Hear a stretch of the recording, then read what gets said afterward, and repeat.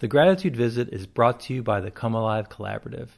The Collaborative is a positive psychology and life coaching resource group that provides individual coaching, podcasts, and small group educational experiences to help you grow personally and professionally. I'm Dr. Dave, and this is The Gratitude Visit.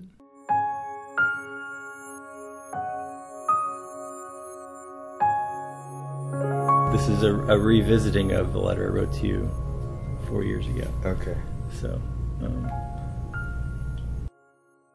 in 2016, I started digging deeper into positive psychology research, particularly around the Gratitude Visit. As a therapist, professor of counseling and psychology, and a life calling coach, I've worked with others to manage their mental and emotional health. But I also wrestled with depression, especially during the winter months. So I continued to explore well-being practices to deal with my own melancholy and to help others. As I got into the research, I discovered that gratitude visits can boost your mood for up to a month after the experience. These visits have a similar effect on the recipients of gratitude. With this in mind, I developed a positive psychology project around the gratitude visit.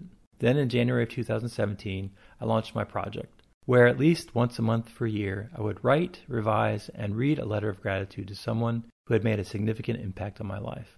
In the end, I wrote 16 letters, and now, 5 winters later, my seasonal affective depression has not returned. Recently, I decided to invite my gratitude recipients from 2017 to write a letter to someone else in their life, record it, and then come on this podcast to talk about the experience. But I also had a surprise for them.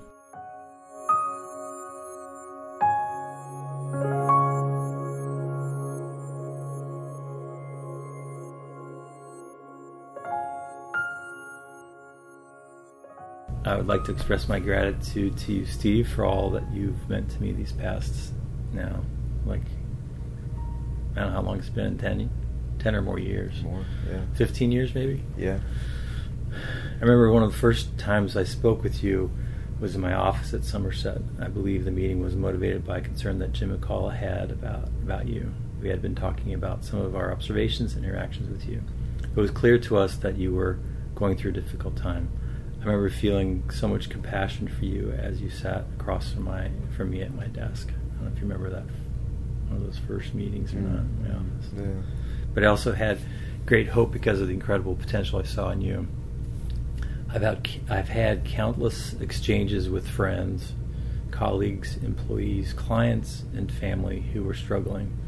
Many of those times I couldn't see a way out for their difficulties for them, but I could see promise for you. One of my hopes early on in our interactions was for you to feel a sense of belonging and connection to me, to someone you could trust, but also to a larger community of faith and strength. Around this same time, we got our small group going with Nick and Jeff and Corey. Jeff and Nick started crashing at my place a couple nights a week, and you would stop by after classes. We talked, prayed, and laughed throughout the evening, sometimes overnight. The dynamic between us was inviting and inspiring, the epitome of intimacy and community.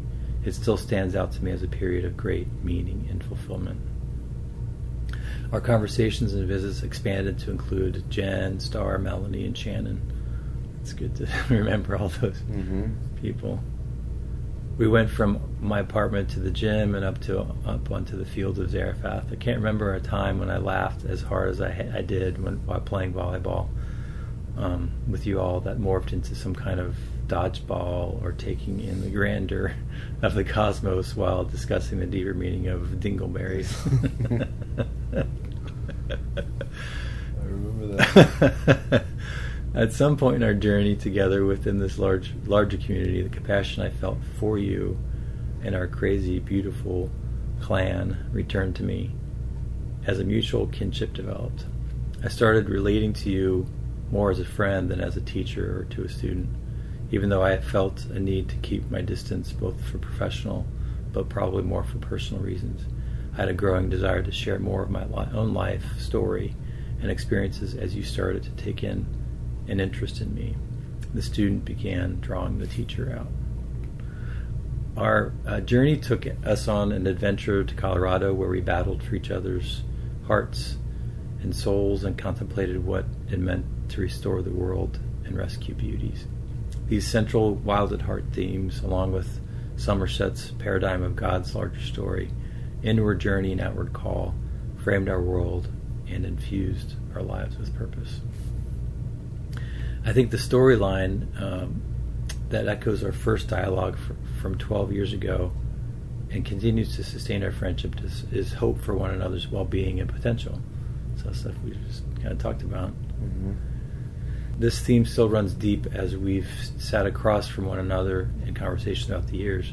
Believe the best for you and imagine fresh opportunities as you realize great potential and possibility. But one of the strongest themes that I see and feel alive in you, despite or perhaps because of tragedy and desperation in your own story, is love. There is a dialogue from the movie The Village that captures what I think about when I think about you. Do you remember this? Remember me telling you this before? Tell me again. Well, I'll read it, but I remember the Village story. Yeah. Ivy, the main heroine, is blind in the movie The Village. She lives in modern times, but secluded from civilization with her family in a primitive village. She has never been outside of the surrounding barriers of the insular community. But her betrothed, Lucius, has been stabbed and will die without proper medicines. Her father, Edward Walker, the founder and leader of the village, decides to go against the elders' agreement to not let anyone venture outside the walls circling their town. This is where the scene picks up. Ivy's running toward hope. Let her run. This place is worthy. She'll be successful in her quest. How could you have sent her? She's blind. She's more capable than most in this village. And she is led by love. The world moves for love. It kneels before it in awe.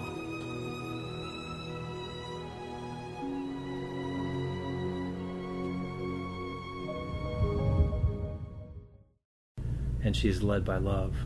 The world moves for love. It kneels before it in awe. Thank you for your role in my story, Steve. You have been a source of significant inspiration, comfort, hope, and most of all, love. The end. Thank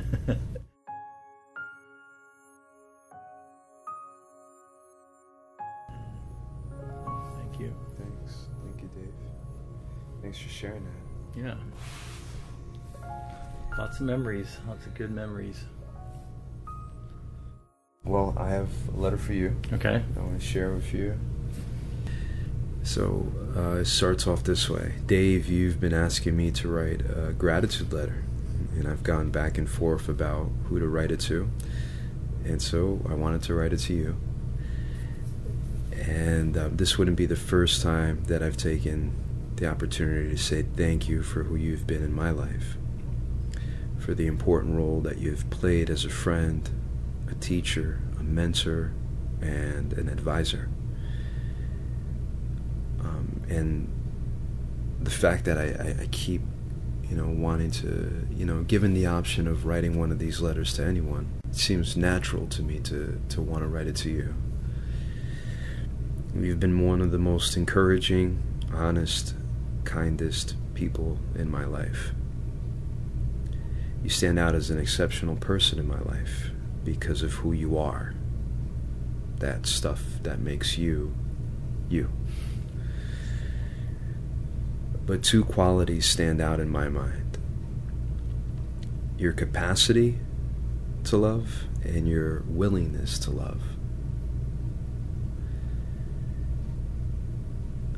So you know that I've taken some time to try to understand and define love, and I've suggested that love is the force that comes through human words, actions, plans, and projects, which leads to the flourishing of life. And that is how I feel about your presence and role in my life. It has led to me flourishing in different ways, it's led to me having better health and having greater well-being. So we've known each other for about 15, 16 years. The first few years of knowing you was filled with enchantment. A collective of years where I saw the world through a romantic lens, like the poets of past. That's no longer a dominant lens by which I view the world, though I long to once again see the world that way. I feel like I've lost something that was precious to me, and often I doubt that I'll ever get it back. This view of seeing the world in a romantic and enchanting way. I also wonder if I can ever capture that view again without you. Without the core group of guys that made our band of brothers. Without the special environment that Zarephath was to us. But this view of the world did not point back to you. You made sure of that. It pointed to something bigger, and you constantly reminded us of that. And that is another example of how you loved us, how you loved me. You had it so that your role was to point me to something bigger than us all. I'm so grateful for you, my brother. It seems to me that God has used you at different points in my journey to remind me that there are things worth fighting for. You have loved me, and you have pointed me towards love. Thank you. Your beloved friend, Steve. Awesome. Thank you. Thank you, thank you.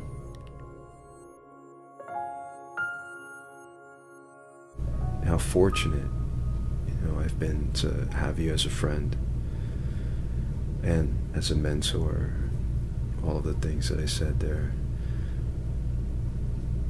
And sometimes it just, these thoughts just kind of pop up out of nowhere, it seems, or they're connected to a larger feeling of gratitude, and, but you really have played an important role, a very important role in my life, a very unique and important role in my life that has helped me get to a place of better health and greater well-being, and just a sense of being alive to the specialness of being alive. We kind of get caught up in the mundane sometimes and don't realize that this really is beautiful.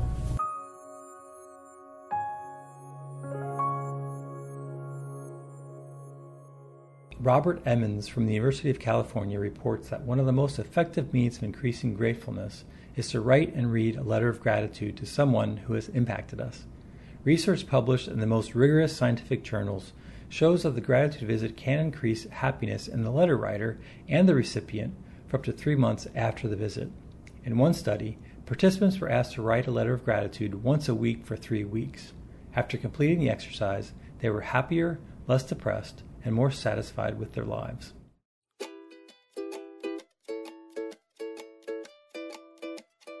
I'm Dr. Dave.